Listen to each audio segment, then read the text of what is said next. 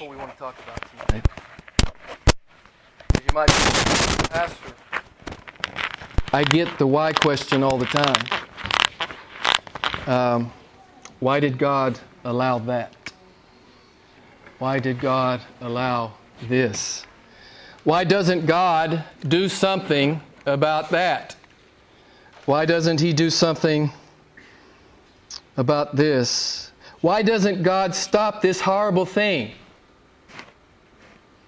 Why doesn't God intervene? There are 10,000 variations to the why question, and it's been my experience over my 30 years of lay and vocational ministry that oftentimes these questions are veiled accusations against God. They're not really honest inquiries. They're accusations. The accusation is, if I were God, I could run this universe a whole lot better. Why would God let this happen? Why? I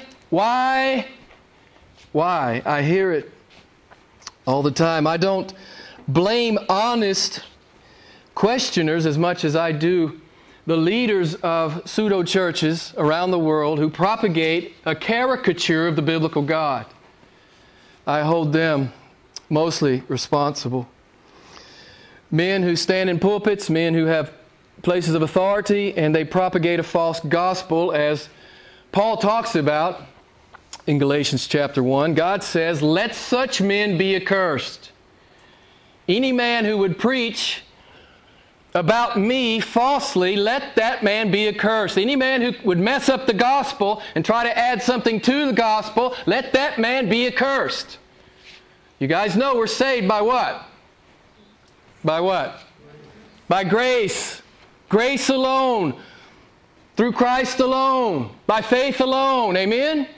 And we know that down through the ages, men have tried to pile religion on top of this. This is a stench, as I said earlier, in the nostrils of God. So men who preach and teach a one-dimensional, superficial, sentimental, effeminate gospel, they preach God in such a way that by the time they get through preaching, you feel sorry for Him. He must be a needy and pathetic God who just wants somebody to love Him. Maybe some of you have heard this kind of preaching, so-called preaching. It's the kind of preaching and teaching where you walk away from the message and you're pretty convinced the whole universe revolves around you, that God and everything in it is for your benefit. Right? God is here to serve you. God is here to meet your needs. God is here to make you happy. The gospel is preached like this all over the world. And I know this because not only do I hear it, but I have people coming through this church all the time who are awash in this kind of theology. These kinds of men are preaching a caricature of the biblical God. It's a distorted cartoon of who God really is. Many in Christian cultures have a false view of the biblical God, that God will love to the exclusion of His holiness and His righteousness. There are some so-called churches you go into, you'll never hear about the wrath of God. You'll never hear about the judgment of God. You'll never hear about an everlasting hell. You'll never hear about it. It's been edited. It's been edited out as unacceptable. You just don't hear it. The kind of gospel where God will show mercy to the exclusion, again, of His judgment. A God that can be more or less played for a fool. Well, I can hold off on true repentance and faith because I'll pray the magic prayer when I need it. And if I just pray the magic prayer, then God will be obligated to save me, right? I just need the magic prayer. I've got it in my hip pocket. If I really get in a jam, I'll pray my magic prayer. But hey, I'm just going to enjoy myself in the interim, right? I'm going to stiff-arm God. I'm going to ignore God. I'm going to be indifferent to God. I don't really care what God says. Yeah, I call myself a Christian. And I go to church when it's convenient.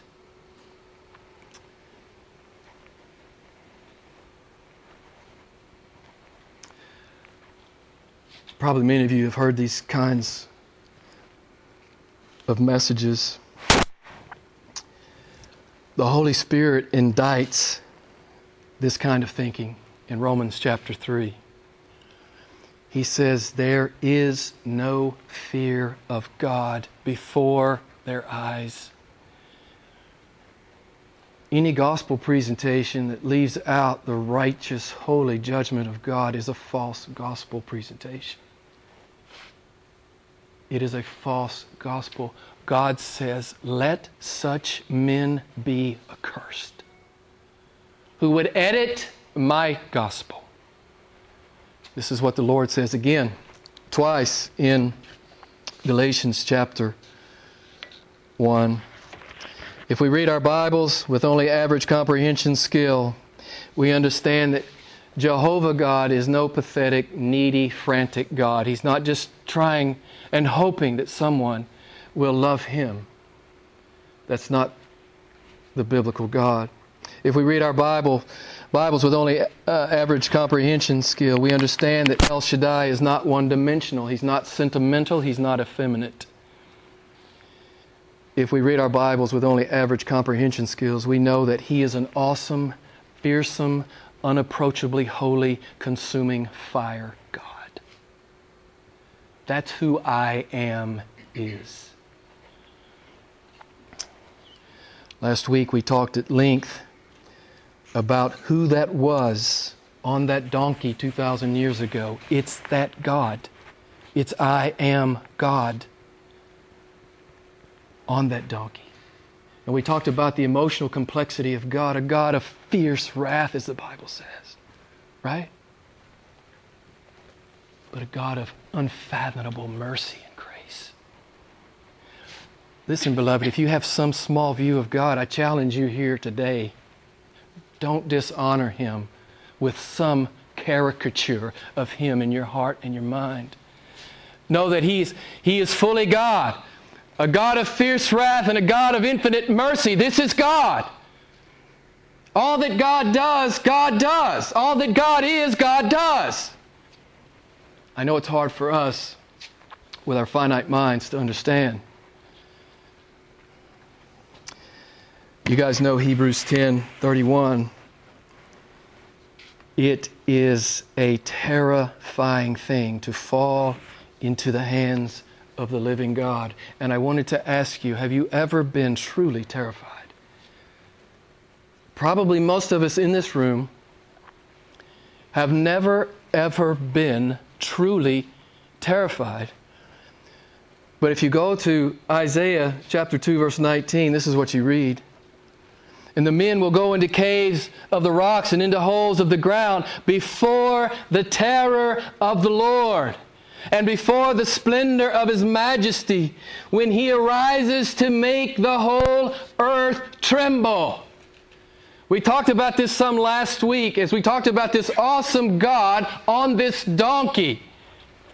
This is not some effeminate, pitiful, needy God. This is I am God, the God of Mount Sinai, the God who crushed Egypt, the God who sent the flood and killed everybody but Noah and his family and the creatures.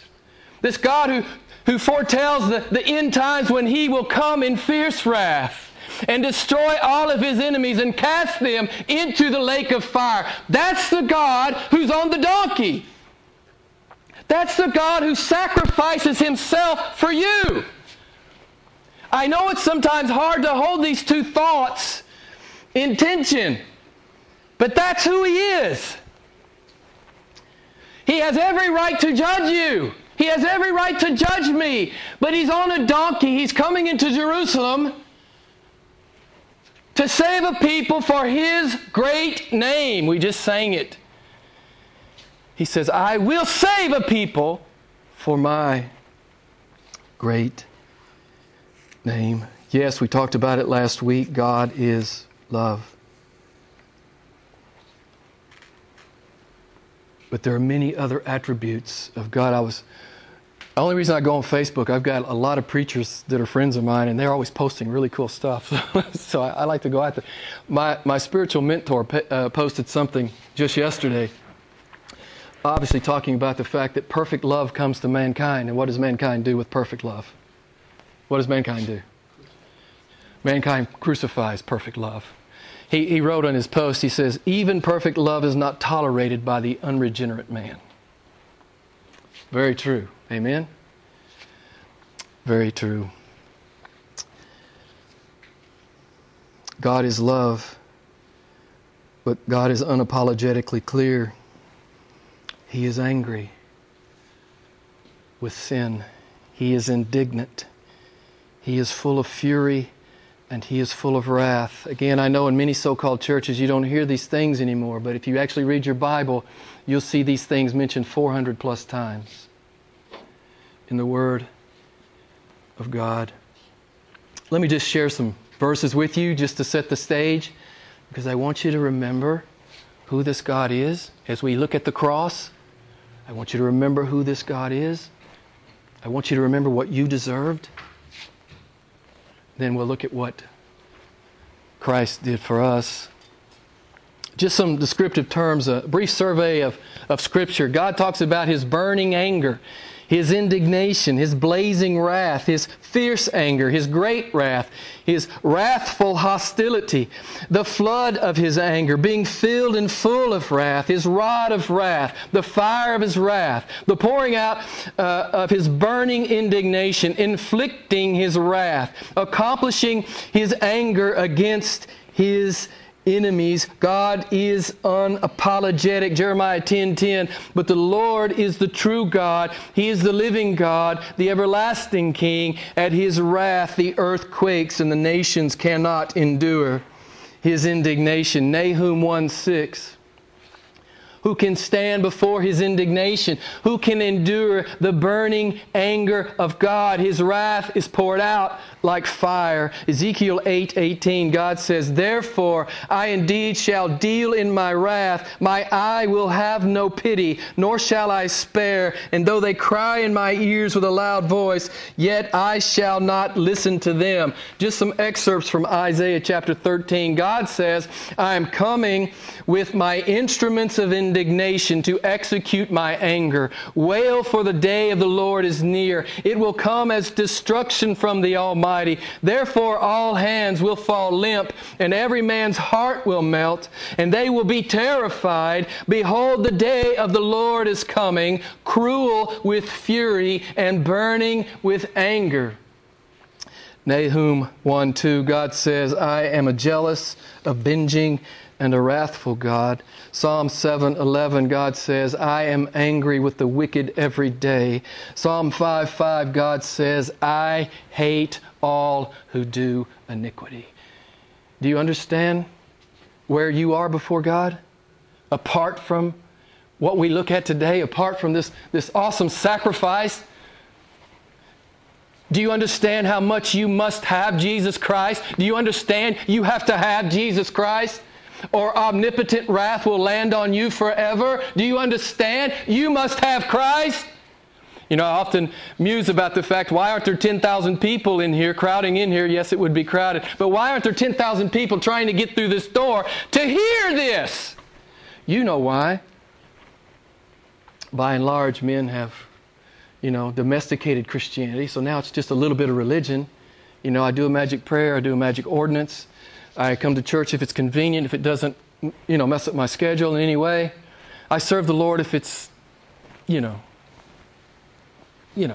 it's, I guess convenience is as good a word as any.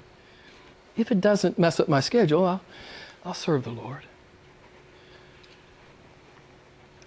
Biblical Christianity has been domesticated. We talk about this all the time. Salvation is discipleship. And discipleship is salvation. There's no dichotomy. You cannot say you are a Christian and not be a disciple of Jesus. That's an oxymoron, biblically speaking. If you're not a disciple of Jesus, you're not a Christian.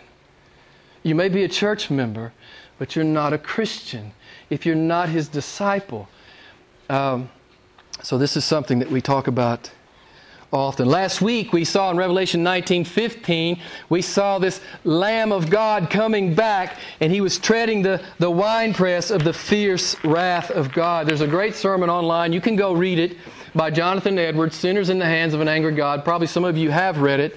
It's not that long, but he's famous for this sermon. He preached many other sermons. But in that sermon, he talks about the eternal, infinite, and omnipotent wrath of God. He says, now listen, I want you to think about this. After millions and millions and millions of ages of wrath, it will have only just begun. The reason I'm laying this groundwork, beloved, because I want you to understand who you are before God apart from what we study today. If Jesus doesn't come for you, if Jesus doesn't shed His blood for you, if Jesus doesn't atone for your sin and my sin, omnipotent wrath would fall on us. I want us to have a full appreciation of what we're looking at as we go through some texts tonight. As I said earlier, many churches edit these truths out of their messages. But Jesus didn't. There's more from the lips of Jesus about hell than any other source in the Bible. Jesus speaks of hell like this. He calls it eternal punishment, eternal fire, unquenchable fire, being salted with fire. He calls it the outer darkness where there is weeping and gnashing of teeth. He says it's the place where the worm does not die and the fire is not quenched. Beloved, I'll graciously answer your why question. I'll graciously answer your why question. But that's not the most important question. That's not the most important question for you and I. What must I do to be saved? That's the most important question in the cosmos. It's not why, it's what, right? As the Philippian jailer said, what must I do to be saved? That should be your first question. Always your first question. Why is always the wrong question? And we've talked about it many times in here. God does not answer why questions. He's never going to answer why to you. He doesn't give an account to anyone, even His own children. He does not give an accounting of Himself to anybody. The Bible is not God's accounting. The Bible is not God's explanation. The Bible is God's revelation. You need a Savior? Here's one. That's the Bible. That's what the Bible's about. God's not trying to explain every, question that you have. That's not His purpose. That's not your most urgent need. Your most urgent need is what? Not why, but what? What must I do to be saved? The why questions, as I field them, and again, I graciously try to field them. But I've noticed one tendency as I answer the why question. It's most often from someone who sees themselves as a victim. The why question comes from somebody who sees themselves as a victim. Well, somehow something's been done to me that's wrong. It doesn't add up. It shouldn't have happened. It's wrong. I'm a victim here. But what does the Bible say? We talked about it last week at length. What does the Bible say about mankind? Are we victims? What do we talk about in Young Adult Bible Study Thursday evening? Are we victims or are we enemies? What does the Bible say? We're enemies of God. Romans chapter 5, I think. We're enemies of God. We made ourselves the enemies of God. Forget the why. Ask the what. What must I do to be saved? Stop asking all the whys. God will not explain Himself to you. He's never done it in the Bible, and He's not going to start with you. Do you remember the explanation God gave Job? Oh, He didn't give him one.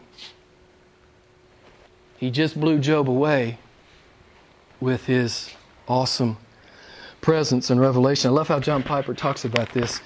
how we have offended God, how we are the enemies of God. He says, you know, if you offend a toad, you know what a toad is, a frog? If you offend a toad, it's not a big deal, right? If you offend a man, it might be a big deal. He might come after you. But we have offended God. It's an infinitely big deal. This is what most of mankind does not understand. They see God as a sentimental, maudlin, syrupy, effeminate, Santa Claus, grandfatherly kind of character who will just wink at the sin. If you read your Bible, that's not who I am. I hate counterfeit gospels. I hate every one of them. They take millions to hell. These counterfeit gospels, these pseudo-churches and these pseudo-ministers, these pseudo-popes and pseudo-bishops and pseudo-priests and pseudo-pastors of Protestant churches and pseudo-patriarchs. I hate every version of false gospel because it damns men. It diminishes God and it damns men. There are two tragedies in the world. God is profaned and men are perishing. Those are the two tragedies of this world. God is profaned and men are perishing. But you and I, we have the real gospel. Why is always the wrong question, beloved? What is the question? What must I do to be saved?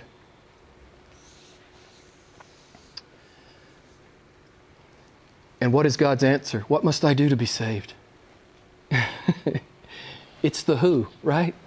Your first question needs to be what? Your second question needs to be who. Forget why. Forget why. You may learn some answers to some why questions as you study the Scripture. But beloved, that's not the most important question for you and for me. As I thought about this, I couldn't help but think of Isaiah chapter 6. You remember when Isaiah found himself in front of a thrice holy God? What did he do? What did Isaiah do? He said, "Woe is me, for I am ruined." I looked at a bunch of translations there. These are some of the words that were used. He says, "I am ruined." He says, "I am lost. I am doomed. I am destroyed. I am exposed. I am cut off." Isaiah is not asking why. In Isaiah chapter 6, he's not asking why. That question couldn't be further from his mind. How could I ever be saved? How could I ever be reconciled? This is Isaiah's question. How could I ever be reconciled to this holy God? Right? Well, we have our answer, don't we? Jesus has come for us.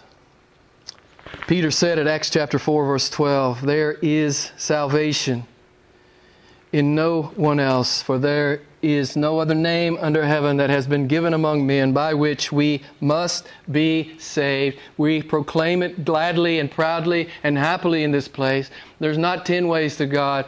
There's not 5 ways to God. There's not 3 ways to God. There's not 2 ways to God. There's one way to God. His name is Jesus Christ. And beloved, you call yourself a Christian, you need to be able to stand out in the world and make this proclamation. Of course, the world hates it. Of course they hate it. Well, you're a bigot. You're intolerant. No. You're the children of God. You've been called to be a witness.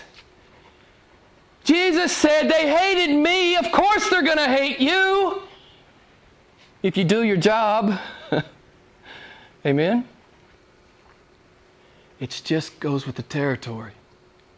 It just goes with the territory. You want to walk with Jesus? You want to call yourself a Christian? Speak the truth, beloved. In love, there's one way to God. His name is Jesus Christ. We talked about it last week. I started the sermon this way. In the beginning was the Word, and the Word was with God, and the Word was God, and the Word was made flesh and dwelt among us. John chapter 1. His name is Jesus. I Am is in the womb of a teenage virgin. He's in the manger in Bethlehem. He's on the mount in Galilee. He's riding a donkey into Jerusalem, and He will be nailed to a tree. As we talked about last week, I think it was, blood must be shed. There is no remission of sin apart from the blood being shed. And innocent blood will be shed. The very blood of I Am God in the person of Jesus Christ. So, let's spend a few minutes remembering and recounting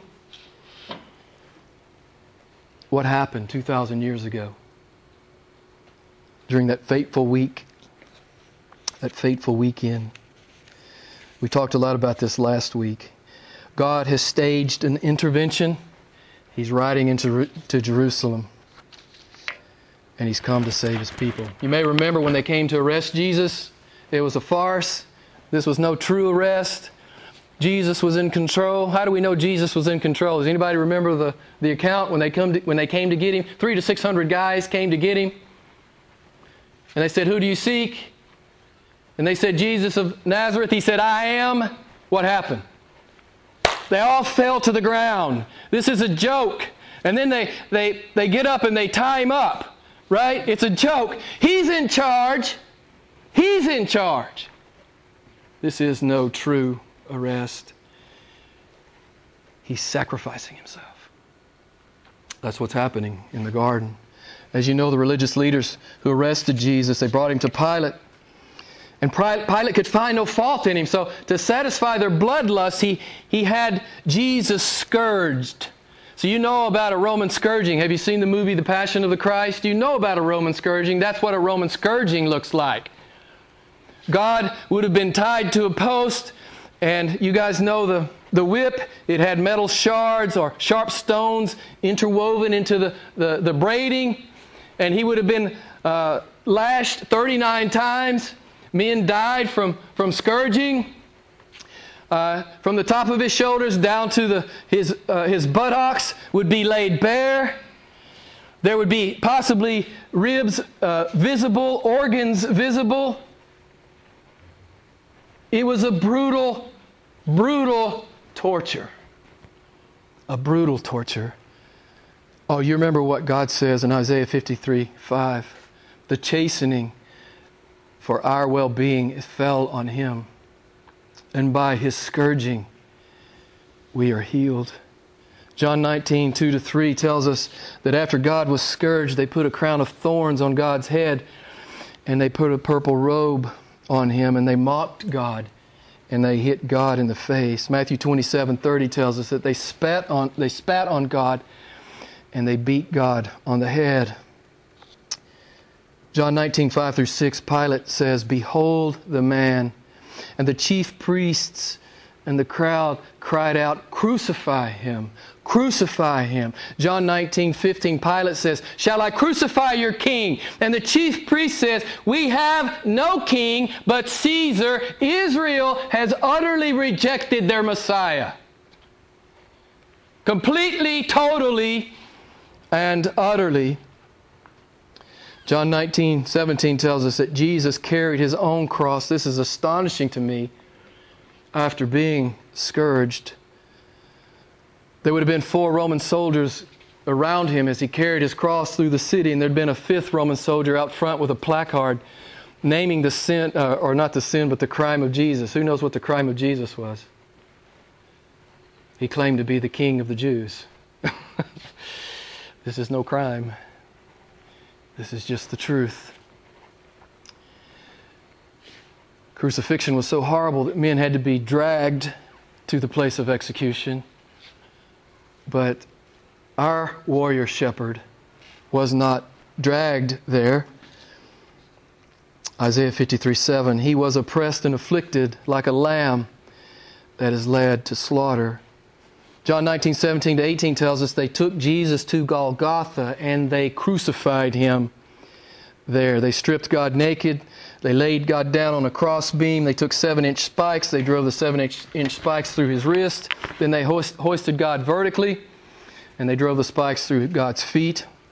As the vertical beam was hoisted and dropped into the hole with a thud, God's shoulders would have been dislocated. You guys know that, I think most of you know that crucifixion is essentially a slow death by asphyxiation. Because the chest is put into the inhaled position, and at some point the victim can no longer push up to exhale, and they die. Crucifixion was the slow annihilation of the man. You guys know the word excruciating, right? It comes from crucifixion. Did you know that? The word excruciating comes from the practice of crucifixion.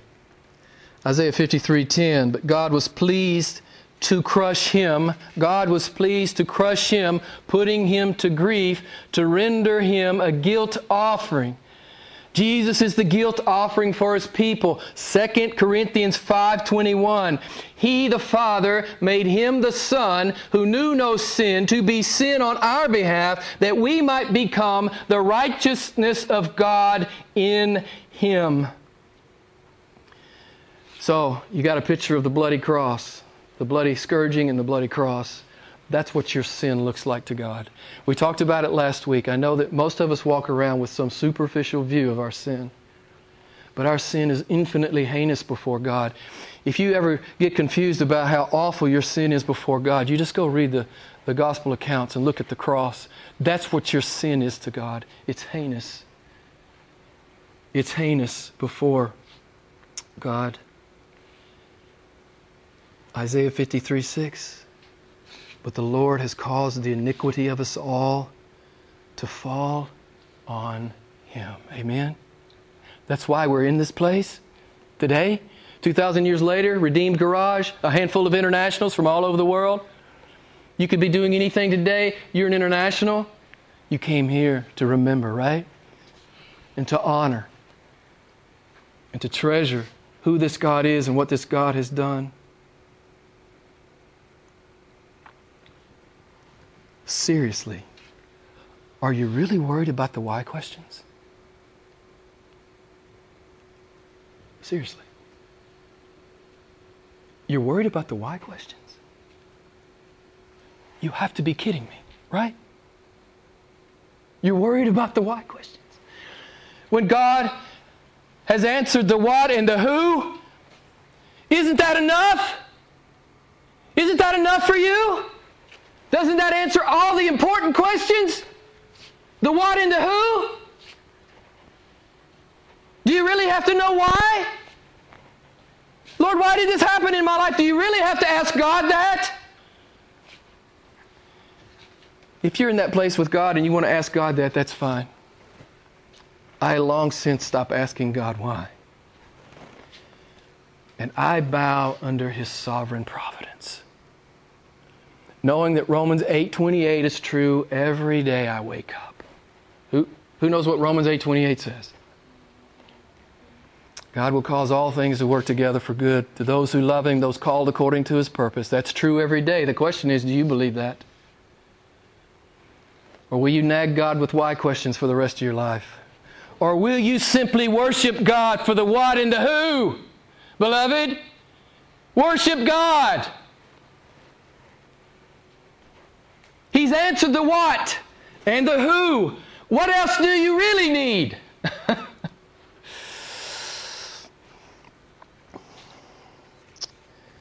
As you know, Jesus was alive on the cross. From the 3rd hour to the 9th hour, that's 9 a.m. to 3 p.m. on the cross for 6 hours. Matthew 27:45 tells us that darkness fell on the land from the 6th hour to the 9th hour. Symbolic of God's curse which fell on Jesus when our sins were laid upon Him. Matthew 27:46 reads, and about the 9th hour Jesus cried out with a loud voice, saying, my God, why hast Thou forsaken me? John 19:30 tells us that God shouts, it is finished. Matthew 27:50 tells us, and He yielded up His Spirit. He was not killed. He gave up His Spirit. It wasn't ripped from him. He gave it up. And the veil was rent, the earth shook, the rocks split, and many saints came out of the tomb. Now I want to stop and just ask you, you know what all of this is about? We've been talking about it. What is all of this about? Beloved, it's about your wages. It's about your wages. You earned this. This was meant for you. You earned this. The wages of sin is death. These are your wages. These are your wages.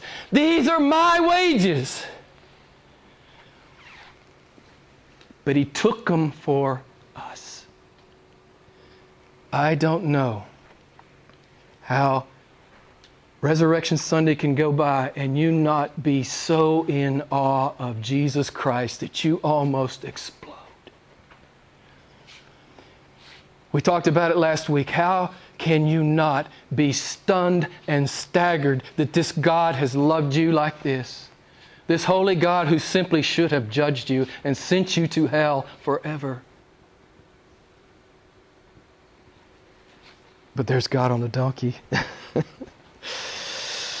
So, we all know what this is about. Jesus says, John 10:18, I have the authority to lay my life down. And what else does He have the authority to do? Someone tell me. It's why we're in this garage today. Why? He has the authority to take it up. It's why we're here. He's a risen God. He's an ascended God. He's a reigning God. He's a returning God. There ought to be 10,000 people in here. We understand theologically why there isn't. Men have hard hearts. They're haters of God, according to Romans. And of course, many think we're fools. They think we worship a dead Jewish carpenter, right? They think we're fools. We're simpletons, right? We're idiots. But we know the truth, right? We know the truth. Let's look very quickly at the resurrection. And parenthetically, I'm not going to waste any good time defending or trying to answer the critics or the skeptics who try to explain away the resurrection. I'm not going to waste any time doing that. If you have friends, members who have questions about that, or if you have a question about that, read this book. Lee Strobel has done a great job assimilating all the historical facts. Way to go, Lee Strobel. I'm so glad you've assimilated all these facts. In fact, he says in here, the resurrection of Jesus is the most attested to fact in ancient history. So if you've got issues with the resurrection, or you have friends with issues about the resurrection, read this book. It's free. It's in the bookshelf. The Bible affirms that Jesus appeared no fewer than 11 times over 40 days to 500 people. And I want to spend the last few minutes talking about one of those appearances. We don't fundamentally hold to the resurrection simply because it's in the Bible, simply because it's good doctrine, simply because it's orthodoxy. That's not ultimately why the born-again believer holds to it. Why does the born-again believer hold to it? We talked about this as we talked about the Word of God several weeks ago. Well, let's just look at the example. John 20, real quick. John 20, 11 through 15. John 20, 11 through 15. John 20, 11 through 15. But Mary was standing outside the tomb weeping, and so as she wept, she stooped and looked into the tomb, and she beheld two angels in white sitting, one at the head, one at the feet, where the body of Jesus had been lying. Verse 13, and they said to her, Woman, why are you weeping? She said to them, Because they have taken away my Lord, and I do not know where they have laid him. Verse 14, when she had said this, she turned around and beheld Jesus standing there, and did not know that it was Jesus. Verse 15, Jesus said to her, Woman, why are you weeping? Whom are you seeking? Supposing him to be the gardener. She said to him, Sir, if you have carried him away, tell me where you have laid him, and I will take him away. What do we learn from this text?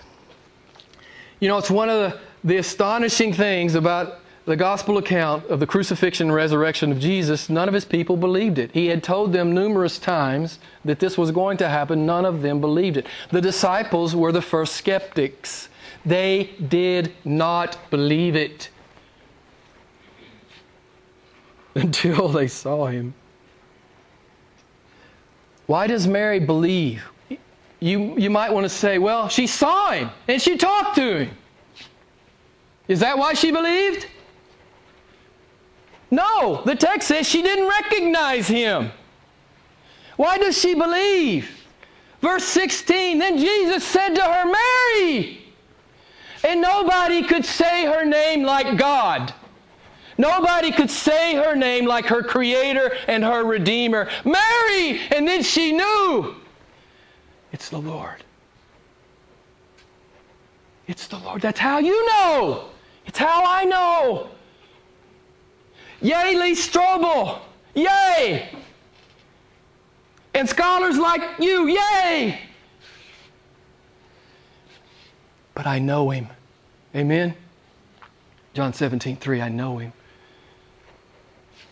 This is eternal life, that they may know me and Jesus Christ, whom thou hast sent.